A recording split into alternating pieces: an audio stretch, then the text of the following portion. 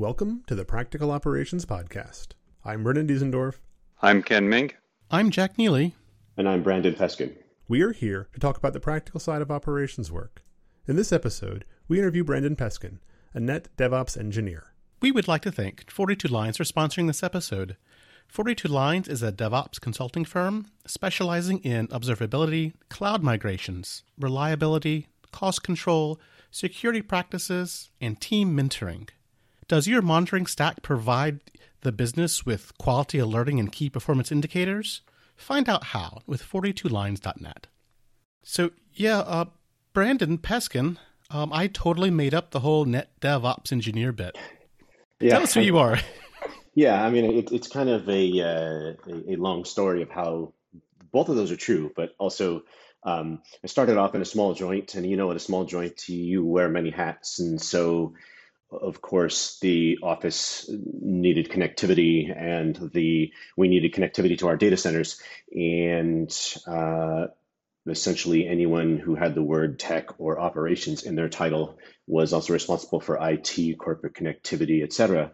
Going further back than that, of course, it starts off at a small ISP where I went from, making sure people can get on dial-up to making sure people can get on T1s and DSL to then, managing the networks that connect all of that together and branching out from there. I guess what I'm saying is it was sort of a dual thing. And of course, at that ISP, there was, sysadmin work to do. There was a web server to maintain, a mail server to maintain, a radius server, all of those things. And so I got my start early when a single point of failure or multiple single points of failures or successes, however you want to measure it, were responsible for both the network and the daemons, the servers, everything in between, back when we were still called sysadmins. I still like being called a sysadmin. Yeah, I use that term. Well, a lot of folks who work in this, on the operations space or on the engineering space, are not super comfortable doing networking stuff. And so it's interesting to see your career path that brings you up that branch. And yeah, I get, being like the one or two people in a small organization, and you kind of wear a lot of hats and you end up doing a lot of different things.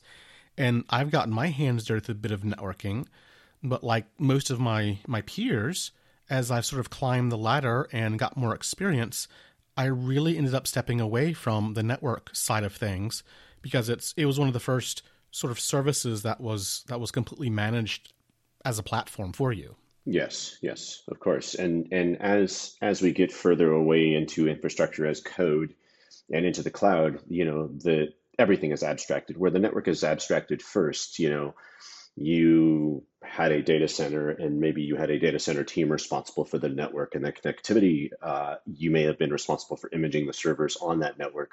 You never really saw how the bits went from point A to point B, but it was there. The flip side of that is that I've been at organizations where the network engineering team has been subpar, and I have found myself, okay, my application is broken between my two servers. You can't tell me why, so let's step through it together until we find it.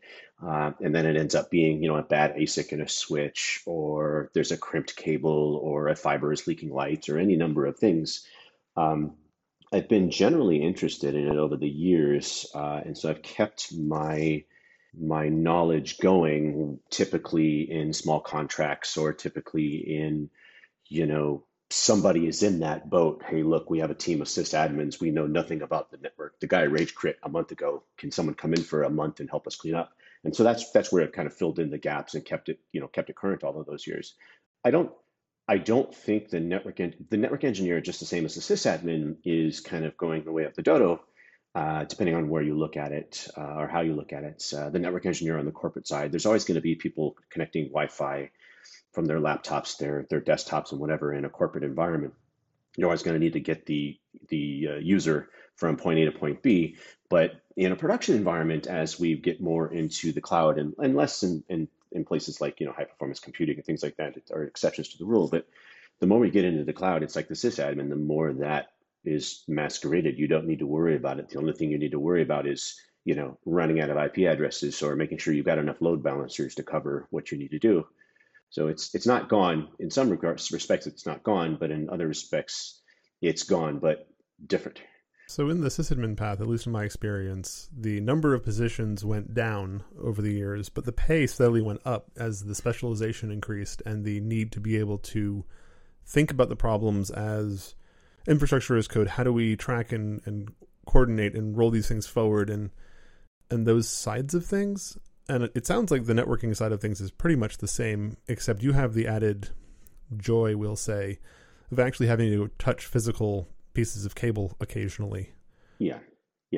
There's still an inherent need for networking, and that is, of course, when a business needs to move out of their data center or out of their server room in the basement of their building to the cloud, right? There is a real need to shovel that data from on-prem to the cloud. And we used to not be able to do that. I mean, that was just something completely unheard of. When you move data centers, if you were changing vendors, chances are you didn't have a direct wire between, and if you're changing geolocations too, you didn't have a direct wire between those data centers.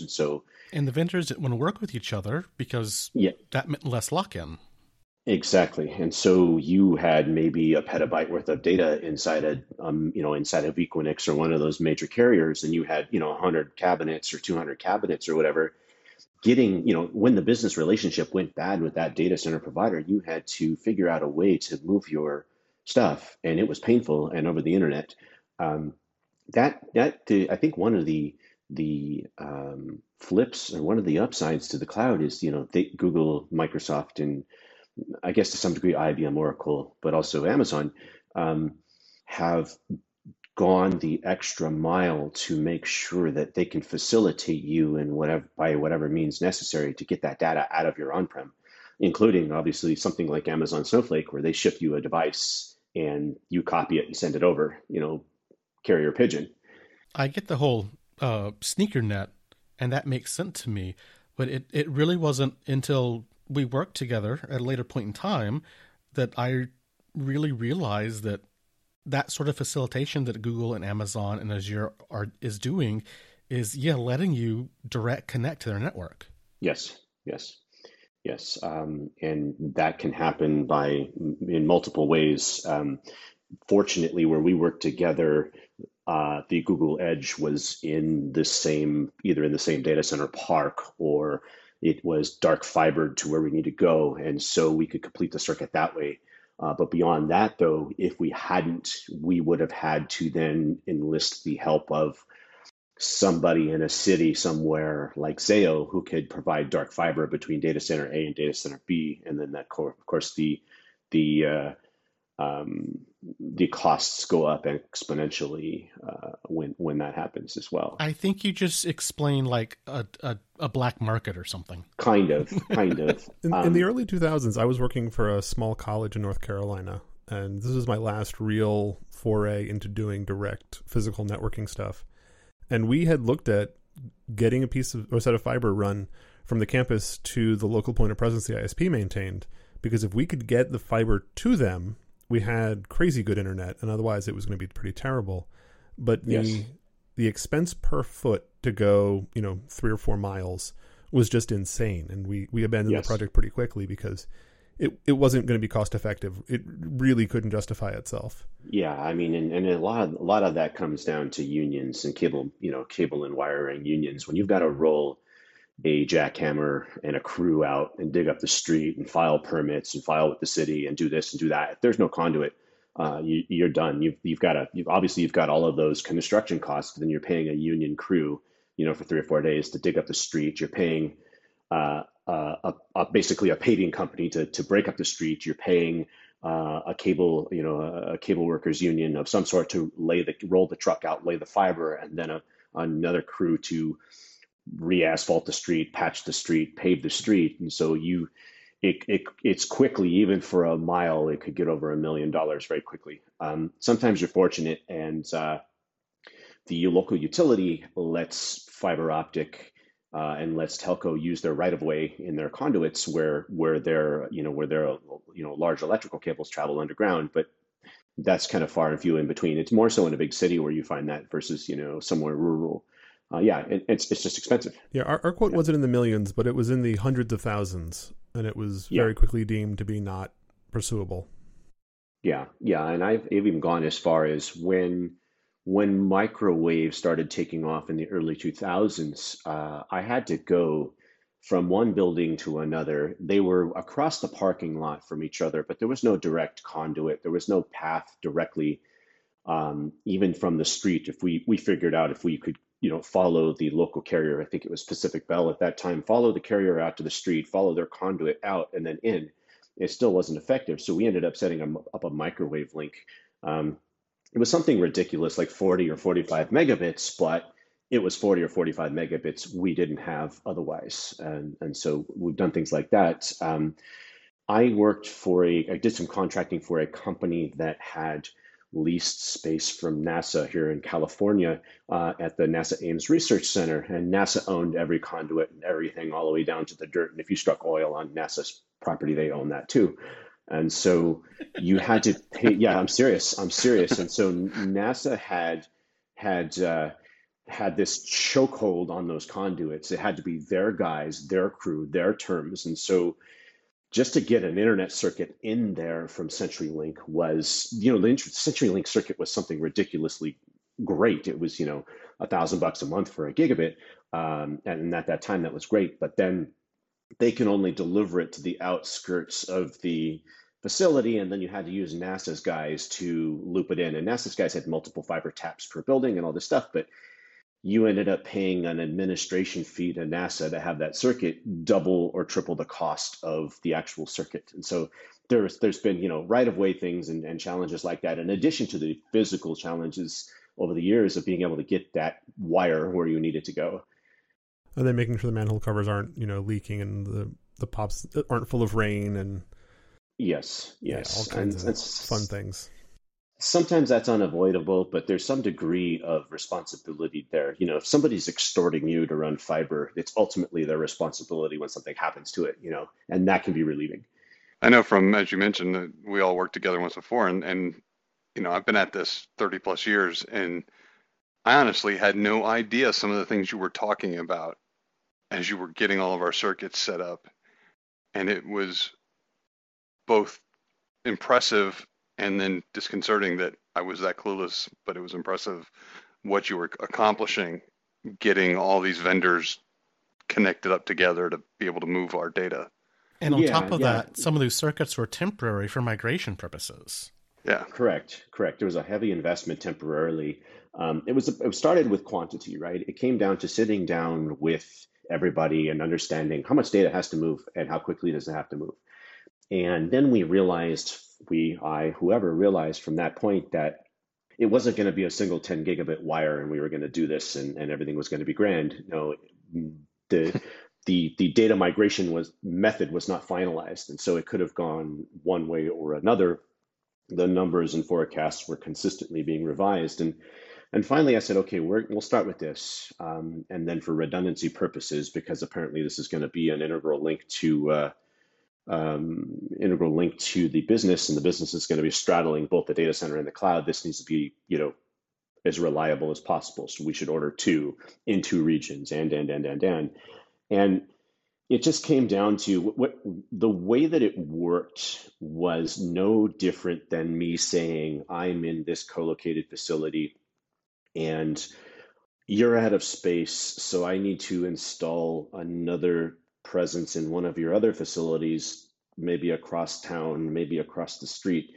And then the two facilities aren't connected by that data center vendor. You have to use a third party and then tie it all together. And so it was very similar to that. However, the automated way that the cloud companies work, there's no Cisco routers sitting on the edge of GCP or Amazon. It's their own rolled, very automated setup. And then once you understand how to play ball with that, and then it's a matter of telling your vendor, whoever they may be, whether it's Equinix connecting up the wires or your data center vendor, whoever it is, telling them this is how the cloud works, this is what your router needs to do, let's make it happen. So yeah, there was a little bit of a learning curve there, because there's the cloud, Jeff Bezos and Larry Page have taken the stops out of the human toil, some of the human toil that you used to have going data center to data center, that Everything is scripted. The turnup is scripted. As long as somebody physically connects it to Google, as long as you order it in Google's system, Google automatically allocates the ports on their switches and patch panels.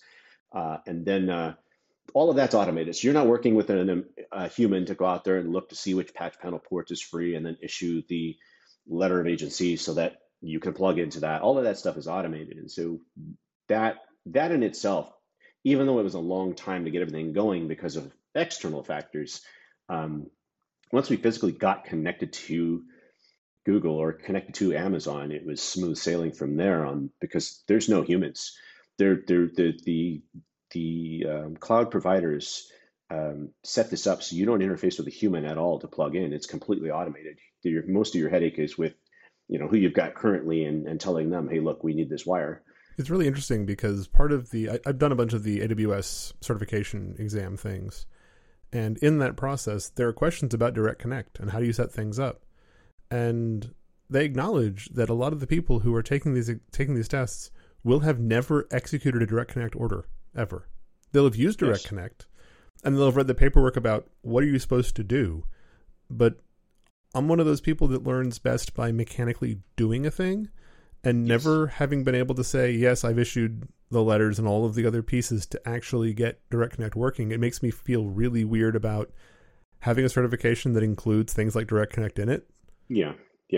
And it's ridiculously simple on the cloud provider side, as I said, but it's understanding those components. Most of the challenge is getting the wire to Amazon or getting the wire to Google. Once you overcome those challenges, then it's pretty much a straight shot. But there are some gotchas. And the other thing that's really challenging is, of course, you think about this at scale. And the providers, that is Amazon and Google, typically won't talk to you unless you're bringing in 10 gigabits or more. If there is the possibility that you're bringing in less than that, they typically don't work with you. They refer you to a partner. They have a partner interconnect service or a partner direct connect service, and you then interface with that partner. It's a third party that has, a terabit worth of circuits connected to Amazon or Google, and then you place a gigabit or 2 gigabits or 4 gigabits or whatever you need with them. And so all of this really comes down to the not having the need. When going into this, the original plan when we set this up was we were going to have to buy a Cisco router or 2 or 4, and we were going to have to put those in the data center that Google and Amazon had Google or Amazon had in common with us somewhere in the United States. And then, that was $250,000 in gear that would be used for 18 months. Then it was, you got at least a cabinet from that data center provider. That's $1,500 or $1,600 a month at bare minimum, again, for 18 months. And all of these things. And finally, once we realized geographically, there was 4 points in the United States where we could hook up to them directly with just a cross connect. And even if that didn't work, we could use a third party company. That certainly simplified it. I mean, so there really was zero equipment investment in doing this. It was all cross connects. It was all saying, I'm going to go from our data center presence to the Google Edge cage or the Amazon cage and connect it up. Conversely, without a data center presence, you could still do the same thing in some data centers. You can say, I'm not in this data center, but I need to plug in Google to Amazon. Let's say I'm migrating from one to the other. Some data center providers won't let you do that because, they really say, hey, you really have to have a presence in this data center. You have to have a relationship with us for us to even talk to you. But some of them are flexible in that regard. Yeah. I remember from when this was happening, you also ran into lots of issues with address spaces. Yes. We found that our private address space that was allocated to the company for all of the servers was in the main routing table with our provider. And so we had this grand scheme to do what we needed to do, and it couldn't happen. They had to physically isolate our entire infrastructure into a thing called a VRF. And a VRF, for all intents and purposes of people listening, is like a Docker container for your network. It's completely isolated, but you have a full set of commands.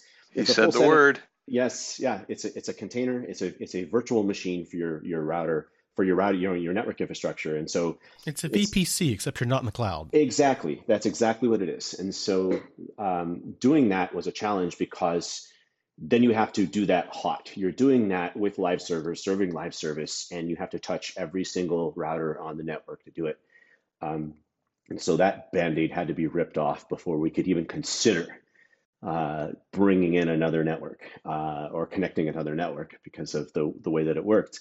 It's kind of baffling too because there was already direct connectivity to AWS when this whole thing started, and it came down to anytime we needed to bring in a new AWS VPC, we had to first talk to corporate IT to make sure that there was no overlap then with them, then open a ticket with our vendor and tell them, hey, we want to use this network. It doesn't overlap with IT. Does it overlap with you? And sometimes the answer was yes. And then we'd have to, peel that back and peel that back and peel that back until we found a common address space that worked. And so getting a VPC in Amazon connected to the on-prem data center took a month or 2 months or 90 days sometimes because of all of the rhetoric and rigmarole surrounding IP address management. So ripping the Band-Aid off and going with that VRF was a mandatory thing, but it also gave flexibility later on because we were able to do things to manipulate our routing policies and handle redundancy in a way that we couldn't have even if we didn't go down that rabbit hole with VRF. And so it all kind of worked out in the end, but it was extremely painful. And just for kicks and grins, the night we ripped the Band-Aid off, the entire visibility team was at one of the Monotorama conferences. Yeah.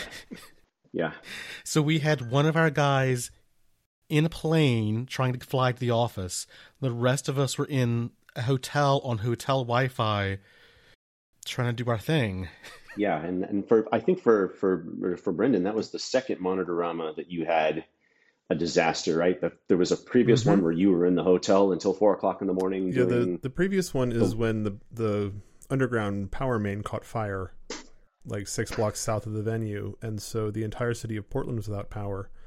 And just as I had been getting to a point of debugging the logging infrastructure, power for the city goes out, which means that I'm now tethering to my phone. I have my laptop's battery and my phone's battery, and that's it. And so power for the conference venue, might I add. Well, yes, but there's much lore about this outage. my particular issue was that I was working until 3 or 4 in the morning. I got a couple hours of sleep without air conditioning either. I then, as soon as I could in the morning, I went over to a Starbucks where they had power and plugged everything back in and got back to work. And I was like, oh, next year, it'll be better. It'll be better this year. And of course, that year we also had a major outage that was painful. And I'd rather not repeat that on conference time. Yeah, absolutely. And that's usually how it works, right? Or, and sometimes there's something to be said about, it being on conference time versus, vacation. There's nothing like sitting on a beach somewhere and getting the "we don't know what to do, please help us, Obi-Wan" sort of call or text and ruining your vacation. Right? So there's a reason that my vacations now involve camping where I can't help people. Exactly. Yeah. Just fly an airplane over and parachute down a sat phone and... Yeah. For a while there with my wife, it was, what country can we go to where the cell phone doesn't work, right? Yeah. So, Brandon, part of your gig have been running your own consulting firm. Yes. How does your experience with running your own consulting firm kind of go? I know a bunch of us have sort of, thrown around, hanging out our own shingle and sort of doing our own thing. And we don't at this point in time, and seems much less stress. But tell us what it's really like out there, man. Well, originally the whole premise of my own consulting firm was I was working for an employer, I was contracting for an employer I had left 5 or 6 years before then. And I was a part-time contractor and thinking to myself, God, I could do this better than them. The reality of the situation, everyone can take a vacation and no one needs to call anybody. But when I take a vacation, even though I'm a part-time contractor, they're still calling me all the time. And so that's how it started. And then talking about how I kept up with my networking chops, that's kind of where that led to. It became a vector of education to some degree. It became a vector of maybe where I'm working, I don't have time to do these experiments inside of a data center, or do this testing inside of a data center, or experiment with this technology inside of a data center. And so in reality, in the beginning, although it's not that way now, the consulting gig became this, how do I keep my feet wet? How do I how do I stay relevant? How do I, and so and then of course, how do I break the monotony of doing the same thing over and over again in 9 to 5? And so maybe there's things that I want to experience as a contractor where I do a project that's maybe 30 hours in a month and I never touch it again. And so it's that's how it started, and it's morphed into sort of this concept. I live far away from the metro area where the jobs are offered, and it morphed into if I do this enough and have enough experience with this and I can retain enough customers, I don't have to commute to a 9 to 5 anymore. And so I'm all about the not commuting to a 9 to 5. Yeah. And so really, and then of course, while I'm in the middle of all of this in 2009, 2010, of course, 42 Lines begins taking off. And, it's really a very similar concept to what I wanted to do. But the realities of me being an individual with limited funds and having to maintain health insurance and everything else, I never walked the plank and jumped in head first and did it full time. I think with this new era, which I think you mentioned prior to the meeting here that you wanted to talk about, I think in this new era there may be some opportunities to expand that, well, hopefully. But yeah, essentially what it looks like on paper is I have a full-time job so I can maintain health benefits, and then I run a full-time business. I usually position things where my one side or the other is in another time zone. So maybe I'm working with a group overseas on one side, and then working with a group in the United States on the other, so that Nice. I don't have this overlap of meetings every day. 9 to 5, you're double booked.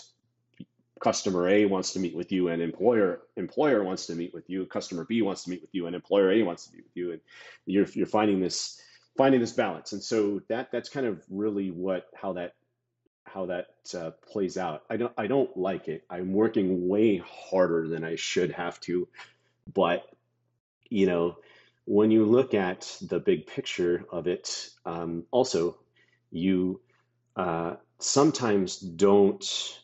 Due to financial circumstances and family circumstances, taking care of your elderly parents and things like that, you sometimes realize it doesn't matter how much money you make, you will find a way to commit some large chunk of it to something, and then you're stuck doing it, right? And that's kind of where I am now, where it's like, I open this brave new horizon of revenue generation, and the reality of the situation is that we're a double income household, except both incomes are coming from me and none from my wife, right? And so, not to falter for that, but that's really what it is. And so, yeah, it's challenging. And then trying to stay relevant at the same time. You close your eyes and you open your eyes 6 months later, and now the new latest greatest thing is Kubernetes. They don't want to talk to you unless you have Kubernetes experience. They don't want to talk to you unless you have Go experience. They don't want to talk to you. Yeah, and we're familiar with that. Yeah, and life just passes you by, and there's a huge difference for me personally in being forced to learn something to stay relevant, and learning something because it's interesting to me, and seeing how the industry shifts. And so finding this, this is practical operations. You're finding the practical use cases to do these very specific things that these companies that have a software as a service or platform as a service want is challenging. So I switched jobs recently, and part of what we do is we run a lot of workloads very heavily as a software as a service in Kubernetes environments. And I had very little practical Kubernetes experience. I had a lot of kind of theory, but I'd never done a lot of the mechanical side of it. And that was really intimidating coming up to speed. Yeah, yeah. And then to throw the wrench into the works even further, talking about network, talking about a sysadmin, Google and Amazon both have a managed Kubernetes service. You don't look at anything under the hood. You launch the pool nodes and boom, you've got a cluster. But you still need to be able to configure your jobs and debug them and understand how and why they fail. And there's still a lot of work to handle auto scaling, handle upgrades. You would think because, it's EKS and it's Amazon, upgrade is just push the button, right? You'd be wrong. Yes. But you're not managing those situations where, sorry, that pod can't go here because we don't have enough RAM, or that pod can't go here because we don't have enough IP addresses. And so there's while I guess we're both right in the sense that a lot of the toil is taken away by the managed Kubernetes service, but at the same time, new toil is invented because of the nuances of the cloud provider, auto scaling, managed instance groups, etc. So yeah, I guess you have a point there. And it's one thing to find some on the side hustling gigs on the internet for some random IT assistance.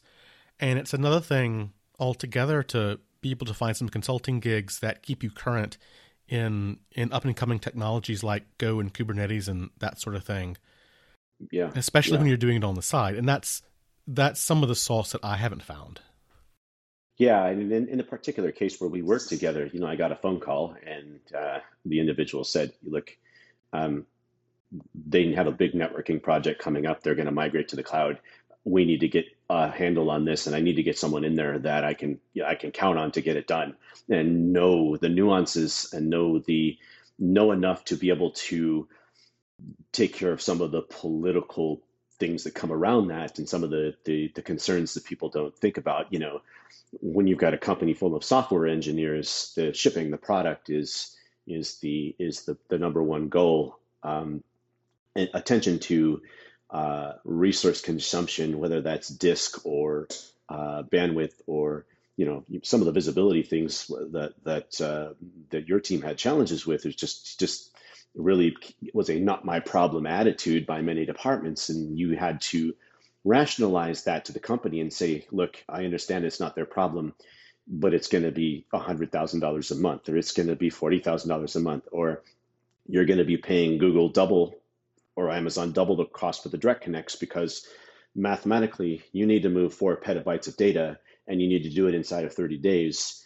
That's not going to happen on a single 10 gig connection, or any number of excuses or data points that say that are around that people just don't understand over time. I mean, and that's something that I've noticed as we in the DevOps world, just the units of measure, like the fundamental units of measure. Like I have a petabyte or I have a terabyte. I need to transfer that from point A to point B. I don't know how long that's going to take. And even knowing the speed of the medium, nobody knows these things that we used to, we used to have ISDN lines and DSL lines where we had to move some gamut of data, and it still does nothing. It still does nothing. Yeah. And so it's a challenge, but that's a real thing. And so that was what it was. I had a track record of doing that to the individuals that brought us all together, or for the individuals that brought us all together, and I was installed at that capacity, and it turned out to be much more, because much more than just connecting a wire from data center to the cloud, because there were all of these other nuances. There was all of these use cases. There was you come down to what it looked like in the data center, and everything was open to everything, and nobody could tell anybody what devices and services connect to what devices and services. And so there's this enigma, an infinite enigma of, I don't know what this machine does. I don't know what it connects to. I don't know what services depend on it. And to be able to rationalize that in the cloud with firewall rules so that that doesn't happen for PCI compliance or any number of compliance and auditing reasons is a huge challenge. And getting people to understand that connectivity is not a right. Connectivity is not a right inside of a network. Just because you have a database, it doesn't mean that everything should be connecting to it. Even if they'll never connect to it, you need that implicit deny in there that says, you don't get permission unless you ask for it. And there was a huge learning curve for the individuals that write these applications. And, what do you mean I just can't connect to anything? Well, no, we have to document this. We have to know that if there's a network failure or there's a problem or there's whatever, we need to know that request path. We need to understand that from an impact perspective. And there was a huge thing politically and a huge human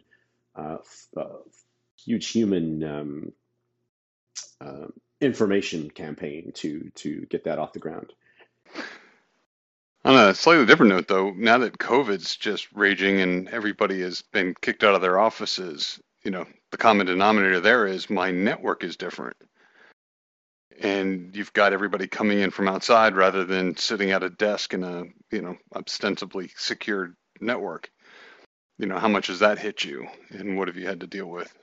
So fortunately, me directly, not much, but my peers and colleagues a lot. And so when you started opening the hood on some companies' VPN implementations, they had a tunnel everything configuration. And what that meant is when you connect to the corporate VPN, all of your traffic passes through that tunnel from your workstation. Whether you're browsing Reddit or you're watching YouTube, all of that traffic is routed through that VPN. And some of us use the VPNs and things like that to, masquerade our locations and things like that. But the immediate thing that had to happen was people had to take Zoom and BlueJeans and Teams and all of the video collaboration software and throw that out of the VPN tunnels. And doing that made a massive difference in everybody's scalability concerns, because when everything switched to Zoom and to BlueJeans and to Toothpaste and things like that, you figure that a standard Zoom meeting with 4 people or BlueJeans meeting or Skype meeting with 4 people with video going is probably somewhere around 15 or 16 megabits. Multiply that by managers having meeting rooms open all day as their open door policy, multiply that by the number of conference rooms suddenly not in use in the office, and you saturate the corporate connectivity rapidly. And so the first thing that seemed to happen across the industry was, we need to take the video conferencing out of the tunnel. Then the second step on that ladder was Outlook. And so Office 365, most organizations, with the exception of some that still run on-prem Exchange and things, most organizations have, Outlook in the cloud or Office 365 or Google. The second thing was to take that out because, people's Word docs and Excel and their Outlook with their, nobody deletes anything out of their inbox. It has to index that whole inbox over the wire. Taking that out of the tunnel was the next logical step. And then companies really figured out, after all of that was said and done, and people realized that there was no need to have access to file servers and printers on-prem, it came down to, do we really need the VPN anymore? And so companies immediately started rolling out Duo Connect. They started rolling out Zen. They started, when you've got a managed device system, you can roll out certificates on the fly to all of the devices that are managed by the company.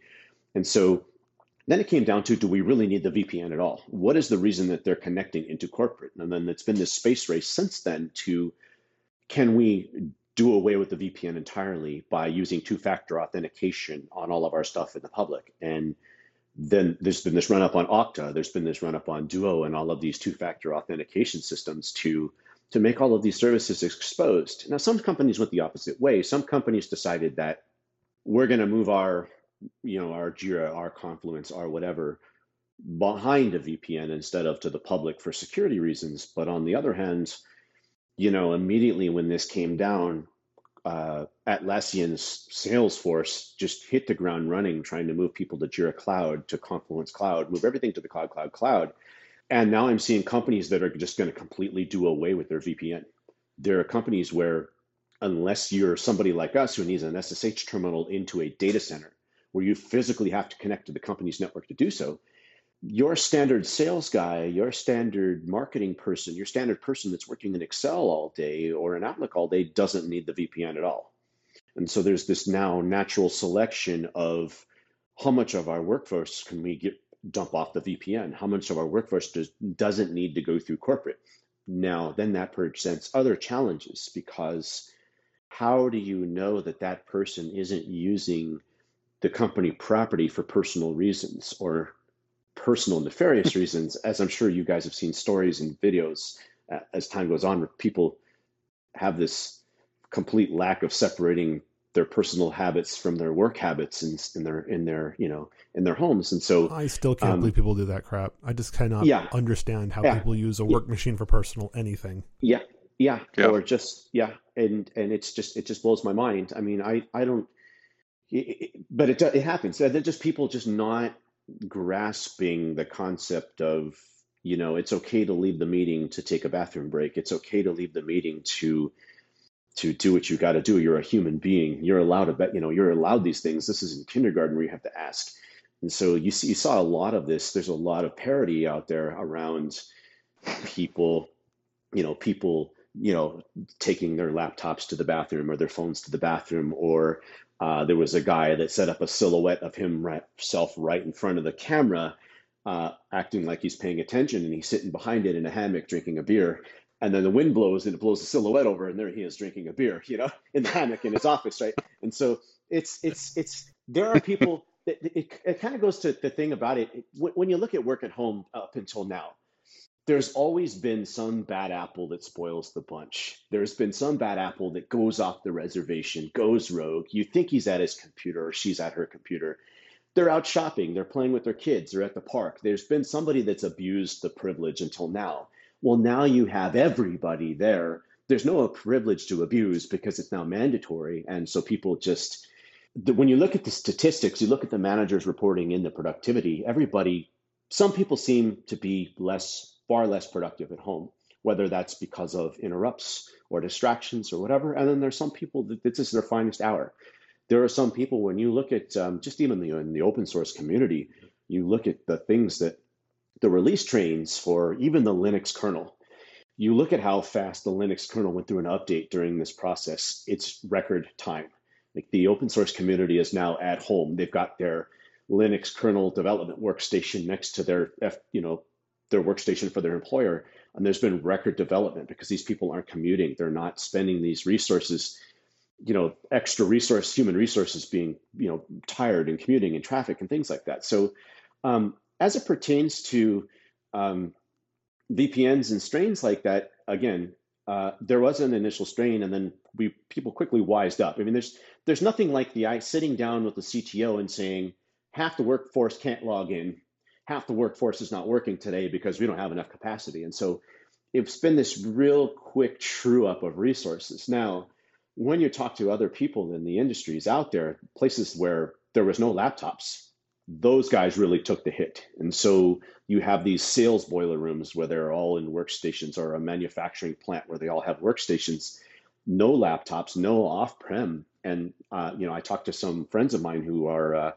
working for the Department of Energy and the Department of Defense, and the security clearance required stuff suddenly just grinds to a halt because they can't secure the home environment. You can't secure the home Comcast connection or the home broadband connection to the way that you could secure the network on-prem at the facility. And so there's been some challenges there too. So it's a hodgepodge of everything. Some quickly rose to the challenge. Others had to basically box up computers and send it home with individuals. And then others still, due to security requirements, have had a challenge getting sharing sensitive information and getting work done on sensitive components of their infrastructure. That's amazing.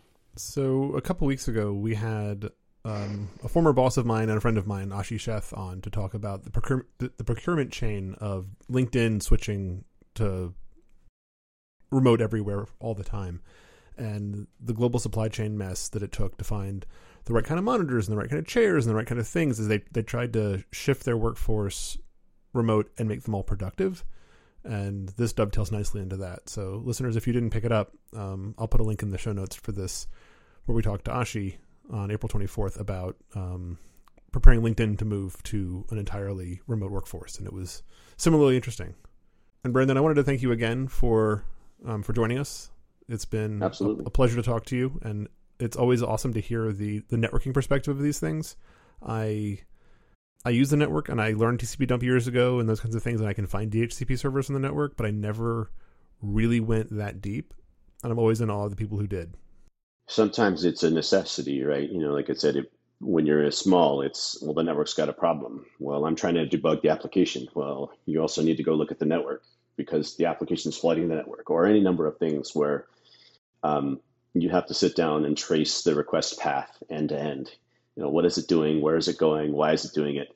And you learn a lot very quickly about technical debt when you do that. You look at, you realize, hey, this service never got shut off and things are still connecting to it. Or, hey, this configuration management never got updated. We left that data center 6 months ago and there's things still querying IP addresses in that data center.